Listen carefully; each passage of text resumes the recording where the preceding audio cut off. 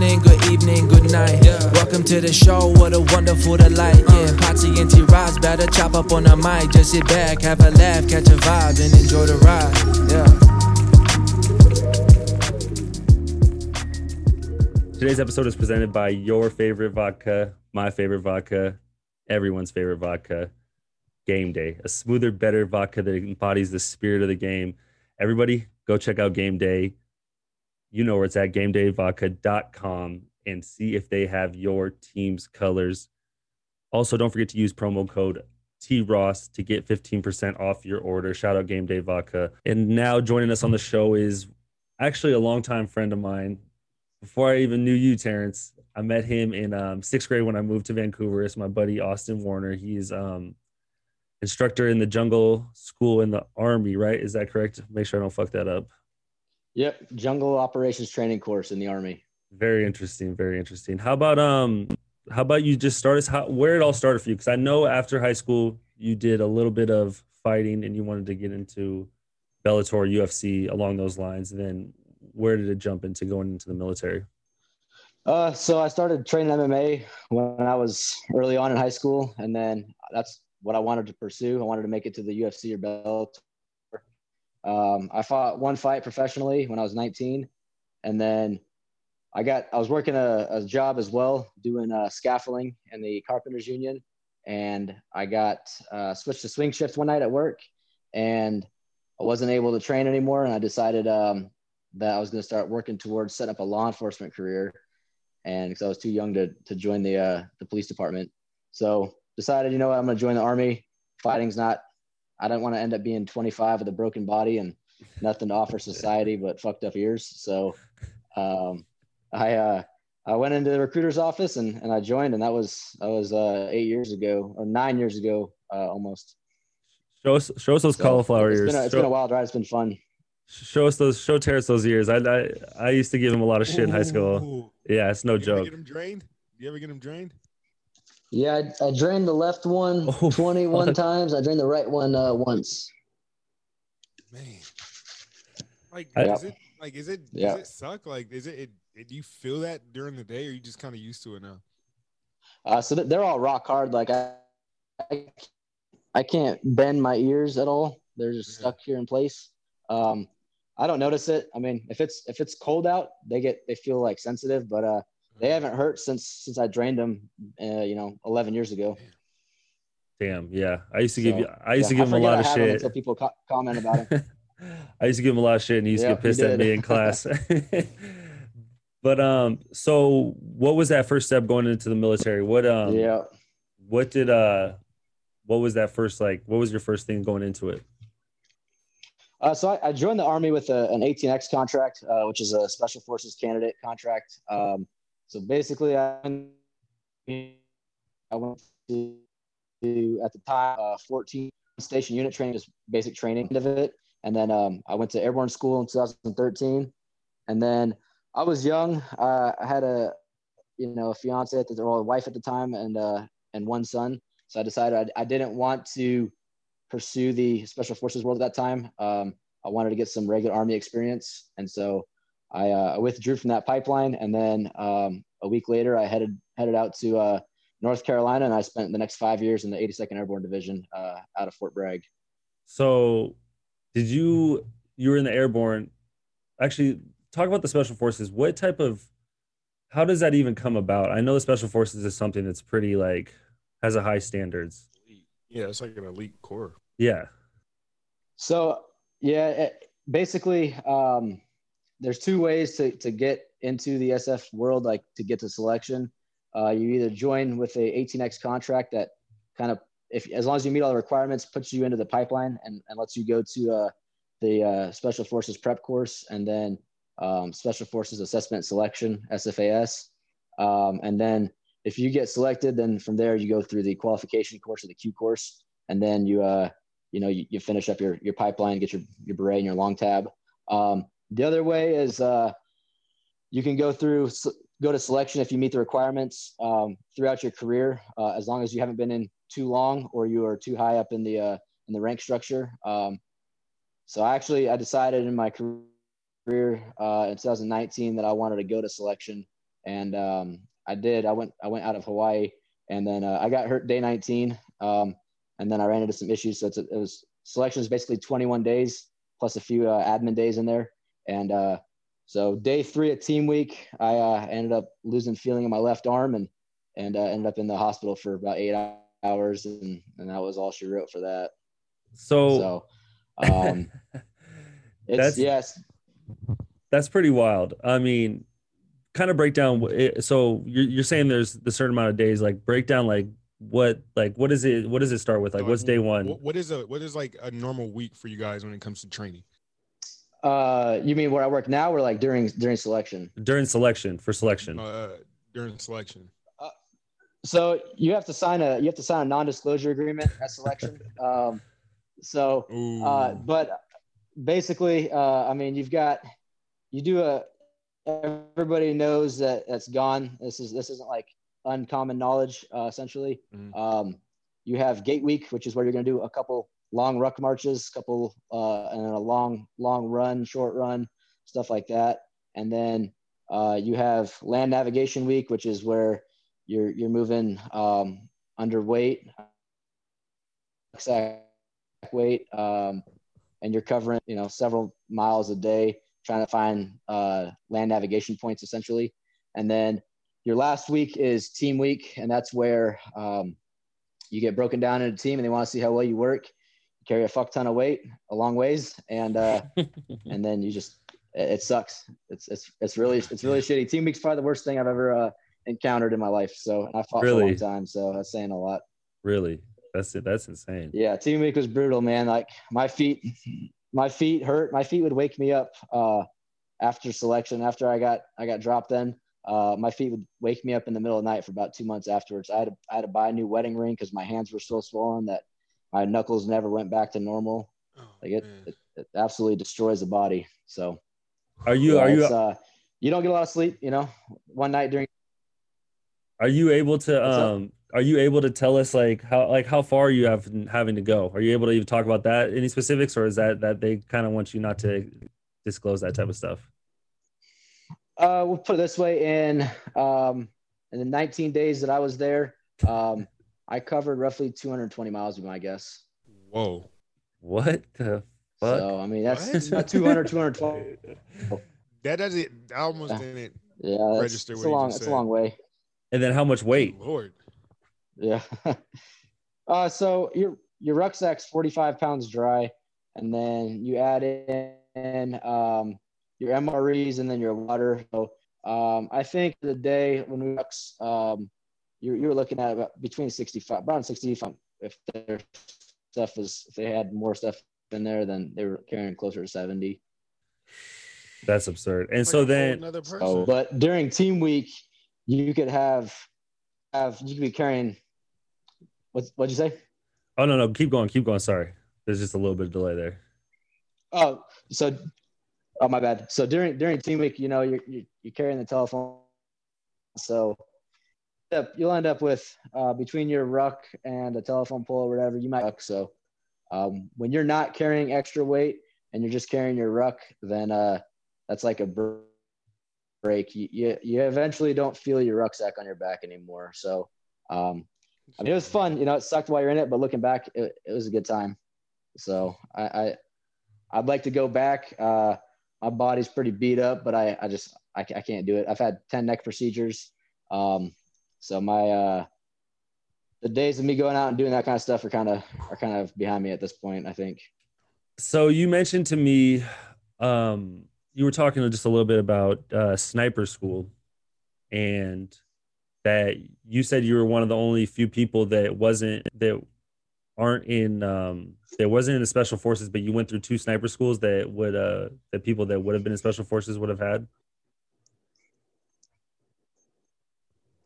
So I went through Army Sniper School in 2015, which is open to any infantryman in the Army, and I also went through the Marine Corps Mountain Scout Sniper School, which I don't know of anybody in the Army that's gone and passed in the last couple of years that's in the regular Army. I went through in 2016 with 6 guys from Ranger Regiment, and only one of them passed with me. It was a very humbling course. I think most of the guys from the Army that are getting to go to that course, if any at all, are from the special operations side of the field. So I don't know how many guys are running around in that community with that course, but I mean, it was very very humbling course. It was pretty badass to get to go to it and pass it.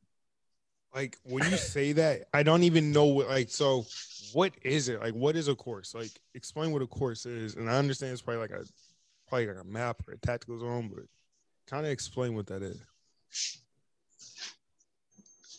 So a course is basically, it's a school essentially, right? So like if you were to go to, how do I want to explain this? If you were to go attend like how basketball, right? We had training camps, and then let's say that training camp, like you would go to, like, I remember when I was younger, I went to the one that Gonzaga held, right? They held that, like, let's say you were to go to that, but you had to pass it, right? That they had critical events that you'd have to pass. And then once you pass that camp, right, people would fail. Whoever's left and met all the events, they'd pass it. And then they'd get like a certificate saying that like they are qualified to do this, right? So like, I'm sure for coaches, like you had to have played basketball, right, to be a coach. You can't just decide you're going to start coaching one day. So you've essentially like certified yourself by playing basketball at a certain level in order to get to where you want to be and coach, right?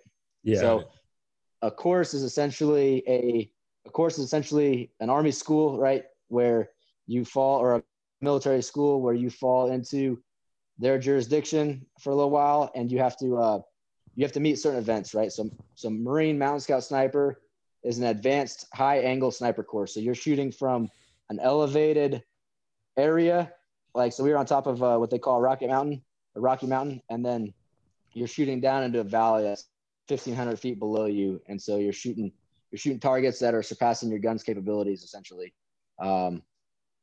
So yeah, once you pass that course, you have to meet the requirements. You have to shoot at a certain level to pass, and if you don't pass, then you go home. And if you do pass, you finish the course, and then you graduate and you get a certificate. So. And this is a course you passed. Yeah, yep. I went through. We had 20 guys start out, which was their max capacity for that course, and then I think 13 of us passed out of the 20. I can't even imagine what goes into like shooting 1,500 feet below you at a target. It just doesn't make sense to me. Like that's even a thing.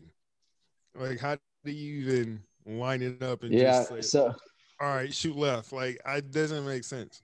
Is it like, I know people do it in Call of Duty, but that's Call of Duty. Yeah, we have a lot of Call of Duty fans. Thing that people are getting certificates for. Like, it's crazy. So there's a lot that goes into it, right? So we were shooting 30-inch targets, right? They're painted white 30-inch targets, which is, they're kind of a bitch to see when you have a tan and brown background in the desert, essentially.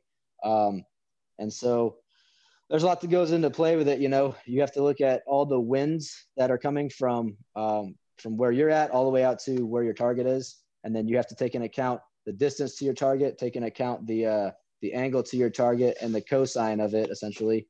And from there, you have to figure out how much elevation you have to put on your gun in order the angle of departure, basically, that you have to cant the barrel at in order to drop the round on the target. And then, there's a lot of math that goes into it. So I think the furthest we shot during the actual qualification was around 1,100 meters. So, 11 football fields. The furthest shot I took out there, just messing around, was at 1,725 meters. So, probably around close to 19 football fields.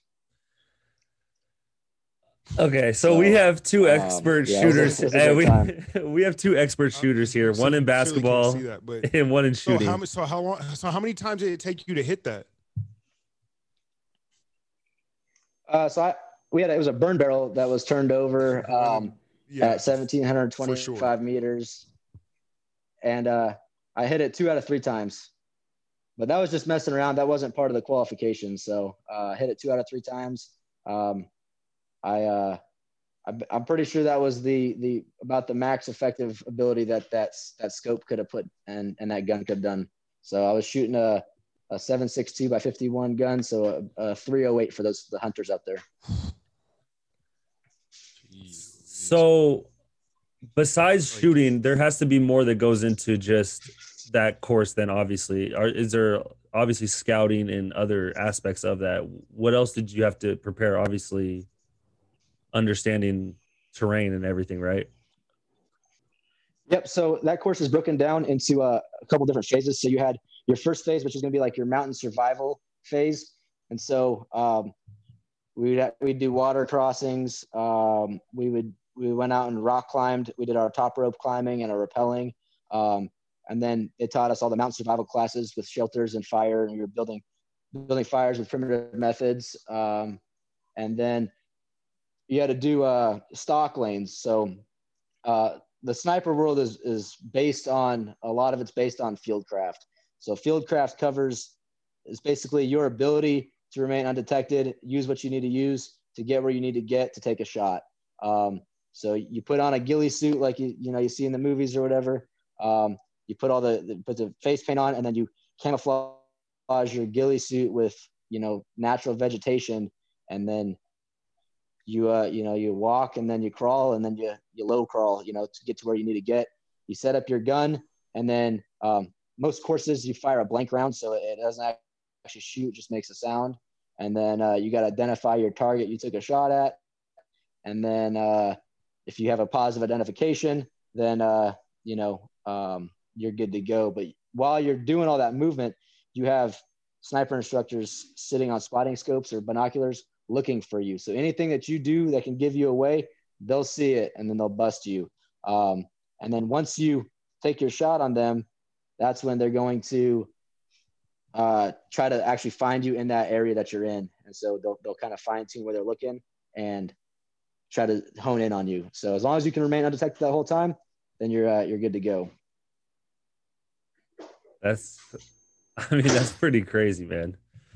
No, that's definitely dope. So have there ever, since you're going to these courses, have you ever heard any stories of like guys who were just like legends, or just like any tall tales that guys might have, done something crazy? I know there had to have been one guy at each course that's just like, yeah, I did something super spectacular that nobody's matched. I mean, I haven't really heard anything too crazy. I know there's guys that'll get ballsy, and they've taken off like their ghillie suit and shot it, taken their shot during their stock lane in a pair of Ranger panties, which are real short silk shorts, and a t-shirt. But other than that, I mean, most guys are like trying to pass, and so they're not trying to do anything crazy. But that's, most guys are trying to play it safe to get through the school, because they don't want to come back, and they may not get another chance to come back. So is there anybody who's like one of the greatest, if you had to say, if there was like a person that was like just really good, though, not even really good, I don't even know how to state this question. So there's the guy that I don't know if he still is, but he was the president of the Army Sniper Association. He's been to pretty much any sniper course you can think of. I mean, he's an older guy now, but he's the only guy with a confirmed kill in the demilitarized zone in North Korea back in the day, and he's kind of a legend in the sniper community. Any of the boys from Vietnam, those guys are pretty legendary. Carlos Hathcock, Adward Waldron, guys like that. They kind of paved the way for the sniper community now, being able to establish and do what they did with minimal equipment, shitty guns, and, a really austere environment. And they were able to make the kills that they were able to make, during that time. So those are the kind of guys that really paved the way for, I think, the sniper community. That's so dope. I don't know why this is going to send me into a wormhole. I'm going to start looking into all this, and watch, a week later, I'm going to know so much about this. I'm telling you. Yeah, man, do it. New sponsor alert. Shout out to the guys at theeverydayfan.com, your one-stop shop for all your sporting news, whether it's the NBA, NFL, or even the EPL league. They have you covered. But they don't stop there. From pulp culture to wrestling and entertainment, there's something for everyone. With some of the best writers in the game, come get a fresh perspective from everyday fans like you. While you're there, check out the memorabilia shop and your man cave. Make your man cave one to envy. The everydayfan.com. Shout out to Everyday Fan, our newest sponsor. Love the guys from there. They're awesome. Whoa. Hit that noise. For sure. So you went through sniper school and all that, and then you went into the airborne. So that, I'm guessing that has to do with jumping out of planes. Yeah. So I mean, I went to airborne school prior to sniper school. I went in 2013, and then I went to an airborne unit. So yeah, airborne school is essentially teaching you how to jump out of airplanes, and you do 5 jumps at airborne school, and then you go to your airborne unit, and then you'll jump however often you jump over there, and you'll jump into field problems where you'll jump in to do like war games essentially, and then you'll also do regular jumps just to stay current on your airborne proficiency. So yeah, it's fun. I mean, I'm kind of over jumping out of planes now, but I had a good time doing it. It just takes a toll on the body. How does that feel? There has to be a lot of impact when you land then, I'm guessing, because I've never jumped out of a plane, obviously. But so you got different types of jumps, right? You've got your free fall, which is going to be the guys that are jumping, that are pulling their own chutes, from 10,000 feet or whatever they're jumping at. And then you have static line. Static line is what the Ranger Regiment, 82nd Airborne, 173rd Airborne, those guys, that's what we jump with. So you have a parachute on your back hooked up to a static line, and then you have basically a cable coming off your back, right? And then it's got a hook on it, and you would hook it up to a cable line in the aircraft. And so when you exit the door and you jump out, that hook connected to the line pulls your parachute out. So it deploys it for you. So you free fall for 6 seconds with the current parachute. And then, yeah, it's not a fun landing, man. The snap when the parachute opens up, is pretty strong. And then hitting the ground, because we do a lot of night jumps. And so that ground hits you well before you think it's going to hit you. Yeah. And if you have combat equipment and you have a rucksack hanging, you got to lower your rucksack, lower your weapons case down, and then they'll hit the ground, and then you'll hit the ground. If you can't lower your equipment in time or you can't reach it, you're fucked. You're just going to land on your ruck and your weapon and hope for the best. So it sucks. Yeah. So what do guys like is there guys like our size, me and Terrence at 6'5", that is there a lot of guys you encounter that are in these type of courses in schools? I have a guy that I work with right now. He's a jungle instructor. I think he's 6'4". He's a big boy, and I mean he jumps. He's jumped out of airplanes and stuff like that. So you encounter some guys that they're far and few between. Most guys are 5'7" to 6'1", but every now and then you'll find a taller fella like yourselves. So take us. That must be tough, bro. It must be tough. Take us into where you're at now then. You said you're in jungle school and you're an instructor there, and just kind of break us down with all that. So I work at the Army's only jungle school. It's called Jungle Operations Training Course. We don't teach like jungle warfare. We teach soldiers how to get through the jungle and basically how to survive and fight and win in the jungle.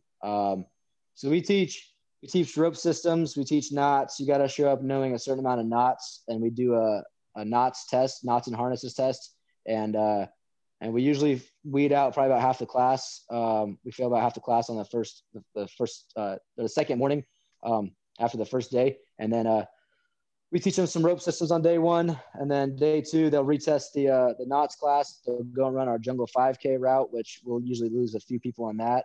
It's a 3.1 mile run through the jungle. And then we'll take them to the pool after that. And then we'll we'll do a few different combat water survival like tests in the pool, and then we'll bring them back, and then we'll take them to the rappel tower, start sending them down rappels, and take them into the jungle and start sending them through rope systems there. And then they do some land navigation. They do man tracking, combat tracking. They know how to do that. They do a jungle penetrator, which where you have a helicopter. It'll lower down on a hoist. A jungle penetrator will hook students up on that, and then the aircraft will hoist them back up. They'll hover between 50 and 90 feet, so they'll get like a free little ride on a cable line up to a helicopter. And then we do waterborne operations with Zodiac boats, and then we put them in this really crappy river, and they gotta swim through that and whatnot. And then we'll drop them out. We teach them some survival classes, and then we'll take them out into the jungle. We'll drop them out there, tell them to survive for about 36 hours with no food or anything. And then the next day, preparation. And then the day after that, they'll load onto an aircraft. They'll go do an air assault or air infiltration by helicopter. And then they're basically walking through the jungle, hitting targets for the next 3 days. And then it'll all culminate into the Green Mile, which is basically a 3-mile round trip event where they're running through the mud. They're carrying equipment. They're climbing ridiculous hills.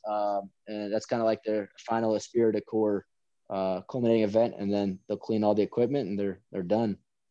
That sounds like hell. What's like the graduation rate on that? How many people are passing that? So we switched from a 19-day course to a 12-day course last year. And when we did that, we made a requirement that you had to show up knowing knots and harnesses. So that's a big failure. So up until the last class, we were sitting at a 38% pass rate for the course. Last class, we sat at we graduated, I think, like closer to 60%. And right now, we're in a class right now. I worked 24 hours yesterday to this morning, so I was off the rest of the day. They'll graduate. If they pass everybody on Saturday, then we'll graduate 56 out of the 95 that showed up on Monday. So, sitting right at a little bit over 50%. The knots, how many knots are you talking? I mean, I know some knots. I don't know a lot, but how many knots are you talking about? You know how to tie your shoe. That's about it. If you can't tie a knot, tie a lot, right? So tie a lot. It's yeah, exactly. It's 9 knots and 3 harnesses. So we give them a 15-foot, 11-millimeter rope, and they have to tie like a square knot with overhand safeties, bowline, 2 round turns in a clove hitch, and then they have to tie some rappelling knots. So they'll tie their clove hitch, munter hitch, munter mule, stuff like that. And then end of the line, double figure eight slip.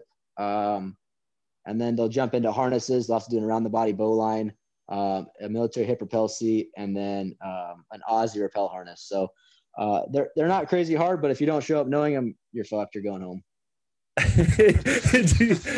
do you just send them? It's just like if they don't know it, they're gone. You're just like, see you, buddy. Or how does that work?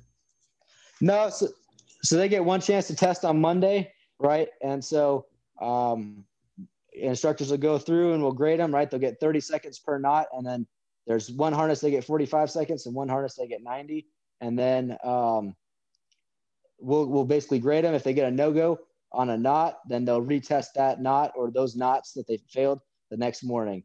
If I come through on Tuesday morning, I look at your knot when they say go and then they say stop. If your knot's not good within our standard, then that's it, man. Your jungle adventure's over. Oh shit, my jungle operation's over. Kramer can't handle it. He can't handle it. What was I gonna say? So, wouldn't they know to be ready for that? Like, or did they have no idea? I mean, it seems like they should have that information. Yeah, so it's all put out there. Like everybody knows. Anybody that comes to our course knows what they have to do, right? So it's on them to spend the time prior to showing up to know those knots and harnesses. The problem people have though is they show up and they may be really great at tying them, but they haven't done it. It's now in a stressful environment. People are, they've already done a bunch of stuff that day. And now they're having to do it as a test. People get test anxiety or whatever. And then we see a lot of people fail the first knot right off the bat just because they're nervous, and then a lot of people don't practice the knots, timing themselves and making sure that their standards are good. Like we have certain standards on the knots that you can and can't do. And a lot of people just don't practice those and take that into consideration is my guess. It's true. I know you talked to me about you're one of the main things is the tracking part of it. Can you explain to us what goes into that, tracking people and being able to track their footprints and able to tell everything about that?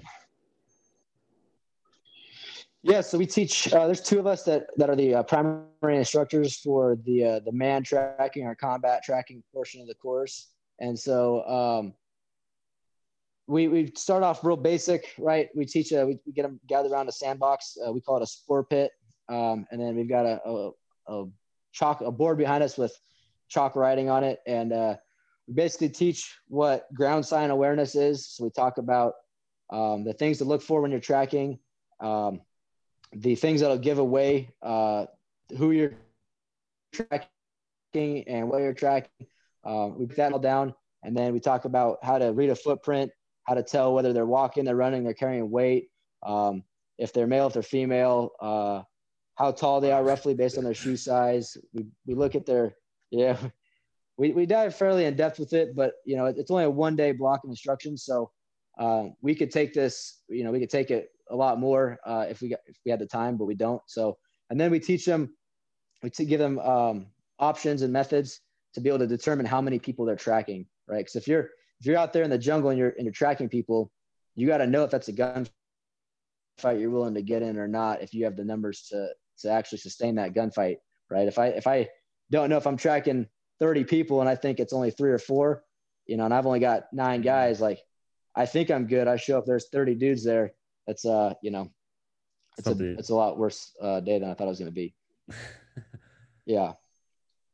So that sounds like some Predator shit, man. I just think of Arnold Schwarzenegger just like hunting something through the goddamn woods and just about to get in a crazy gunfight. That's unreal that people have to like learn this shit. Well, it's not unreal, but I can't imagine the training and the focus it takes. So that is amazing. How do you tell how do you tell the weight? I mean, I understand there's like imprints, and how do you tell if it's female or male? Like, what if it's just a big lady? I mean, she's just a big lady. What if it's a big lady? So you can tell how much weight they're carrying based off where and if they're walking or running, based off of where they're placing pressure on the footprint, right? So if you have a strong foot roll on the side, you can start determining how much weight they're carrying. You can tell if they're walking or running based off where they're placing pressure on the toe imprint or the heel imprint. And then you can also start looking for, once you have those prints, you can start looking for other stuff that's above the ankle. Are they bumping into trees with a rucksack or a gun and ripping bark off? You can tell if guys have been if they've stopped and stayed there for a while, because in the military, you'll stop, you'll take a knee, and then you'll get down on the ground and the prone and pull security. So now you're looking for elbow prints, you're looking for knee prints. You can tell if somebody's being lazy and they just sat down because you see a butt print with their ruck flop imprint on the ground. That'd be me. So yeah, you can. Yeah, but you can tell a lot by their the way that the pressure's placed on the footprint, what's deeper, what's not as deep, as well as you can tell if they're walking or running based on their stride as well. It's a lot, huh? I mean, it makes me think. I'm like, damn, I feel like I'm studying for a test. Like, I need to know this for like next week's quiz or something. Like, yeah, it'd be a lot to go through. Hey, fellas, we're in the thick of winter and the storms are brewing. It looks like 1 to 3 inches are in the forecast when you trim that hibernation bush that's taking place in your pants. Luckily, partners at Manscaped specialize in products to make sure that you're walking around town with a beautiful snowballs. Manscaped is here to provide you with one of the best tools for grooming experiences. Offers precision engineered tools for your family jewels. The Lawnmower 3.0 trimmer is the best hygiene today for modern man. How's that thing been treating you, man? Yeah, I mean, I'm not gonna lie to you. I had a teammate come to me the other day say that he's using it on his fucking face, and I said that's nothing wrong with that, but just Don't. I wouldn't use them on my balls and go to and from. I mean, I'm sure you could. I wouldn't be that guy, but You clean it we off got guys first. out here using it on their face, and I mean, he comes to practice with a clean shave on his face, so I mean, it's good I for mean, it's good for yeah. anywhere. I mean, you can use it on your chest. You can use it if on your armpits. You can use it on your feet. You can use it wherever you want. I mean, it's awesome because If you you can use use it it in the on your shower. feet, you have a problem. You got some. The You got Manscaped can fix that. exactly. Manscaped can fix those hairy ass feet that you got for sure. Ugh. And nothing better than that light. I actually had another homie who actually tried it for the first time this week, and first thing he said to me was, "God, that light is amazing. You can see Nah, every little I mean, follicle. You can see every little follicle in there." I don't know why people haven't been, putting lights on these things from the Yes. jump. Why Doesn't doesn't make everything sense. have a light? Like even like you said, normal face one. Like I want to be able You to see have to everything, man. make it make sense, and Manscaped Manscaped does does. it. So go ahead and get 20% off free shipping with the code TRP31 at manscaped.com. And that is code TRP31 at manscaped.com. Thanks, Manscaped, for making our winter wieners look so good. What would you say yourself personally would be the hardest part of it? Like for you, and you've obviously you see it every day, but besides the knots. For jungle school, Yeah. for jungle school, the hardest part is probably gonna be the knots for one, and then for two, we have a lot of people that can't swim. They show up not being able to swim, so Really? that's a tough one. But I see a lot of people mentally quit on the jungle 5K run. It's only 3 miles. It sucks really bad. It's a really shitty route, but it's you just got to push through and get it done. So a lot of guys end up they end up giving up on themselves. I usually run as the pace man during that, so I'll go out there and I'll run it at between a 39 and a 41 every time to be the to show them what that pace they need to be at looks like. And so I ran it Tuesday. I did it in 39:40. So I've gotten it to where I can run it at the same time every time. I just see people quit on themselves, man. I just see people you can tell as soon as there's a hill, we call it Big Ivan, and it's pretty brutal. We end up with a lot of dudes going to the hospital in the summer months. They hit that hill and they get to the top of it, they'll collapse and they'll be 104, 105, 106 core body temperature, just because you go from running, you hit this hill, and now you're walking and everything catches up to you, that you just all that heat and everything. So I think the run's probably one of the crappier portions, but the course, it sucks, man. You're wet and dirty. You can't do laundry at the course. You eat MREs for 12 days. You don't get any hot food. And so if it's going to rain and you're sleeping outside, you're sleeping outside, it's going to rain. So you're going to be wet. All your shit's going to be soaked. We'll throw your ruck in the water to see how well you waterproofed it. Hopefully it doesn't sink. So you're it's just going it's miserable. camping for 12 It's days. kind of miserable. It's pretty much camping, and the survival is for. No, you sleep. That's not what it is. No. You sleep in the barracks for. You sleep in the barracks. Well, you sleep in the barracks for a few days, but then we put you out in the jungle where you'll sleep. Yeah, so they'll sleep in the barracks for like 5 or 6 days, and then the rest of the time they're in the jungle. Ooh. Yeah. That's You're absurd. a machine, by the way. He's a machine, by the way. Oh, He yeah. said, I can do this every. What? That's a machine, like, man. So is there a certain time on that they have to do, or is it just finishing it, or could you just be slow shit? On the run, Yeah. 40 minutes. If you're not in at 40 minutes, you're going home. See ya, and they're dead tired, feeling shitty too. Man, so you see people just crack, Yep. just mentally fucked. You probably see it every day, or every time. I mean, every time someone leaves. Yeah, and then the other thing too is like we'll take them out, so we'll do their field problem. It's only 3 days, but they walk the really shitty terrain for 3 days straight. They're wet. We walk it with them. I'll I'll take my squad and we'll get in the water and we'll swim 600 meters with their rucks and stuff. So they're just wet and dirty and miserable all day. And then they go back to sleep at night in their hammocks or whatever on the ground. And then they wake up in the next morning and do it. So that's when I enjoy it, because people, a lot of people show up to this course that haven't gone through, shitty environment or shitty conditions before. And so it's kind of a gut check and a real eye opener for some of them to see what stepping out of their comfort zone looks like. It's pretty crazy. All right. Last thing. You kind of mentioned it to me briefly when we were talking on the phone. When you were deployed, you were talking, I think it was about Saddam Hussein, that you were deployed in Iraq, right? Yep. So I went to Baghdad, and then I worked on top of Saddam's old headquarters for basically the 9 months I was there, in my sniper position up there. So we got to see.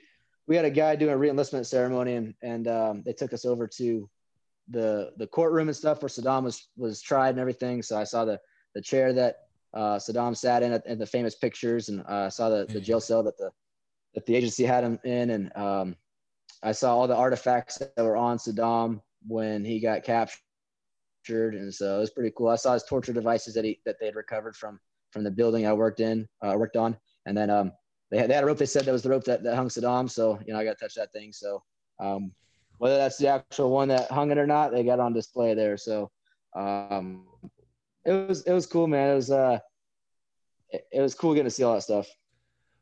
What type of torture devices was there? I gotta know.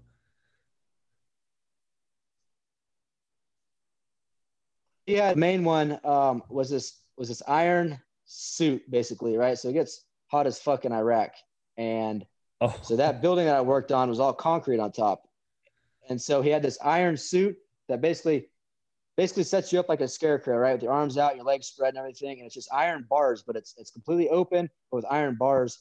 And then he would put people on there, according to the Iraqis that were showing this to us. He would put somebody in there, and then he would leave them on the roof, and they would just sit there in the 130-degree heat and just get absolutely destroyed up there. Yep. So he had isolation chambers in the basement, down in the basement of that building. We saw those things. They looked like vaulted rooms. They were pretty crazy. So he stored people in there and stuff. Man, it's absurd. It's really absurd. Yeah, it's crazy. What kind of stuff he was doing. Yeah. Well, man, I really appreciate this. This is awesome, man. There's a lot of details, a lot of stuff I definitely did not know, and I mean, I guarantee a lot of our listeners will have no idea about, and they'll be intrigued by it for sure. For sure. Well, right on, man. Right on. I appreciate you guys having me.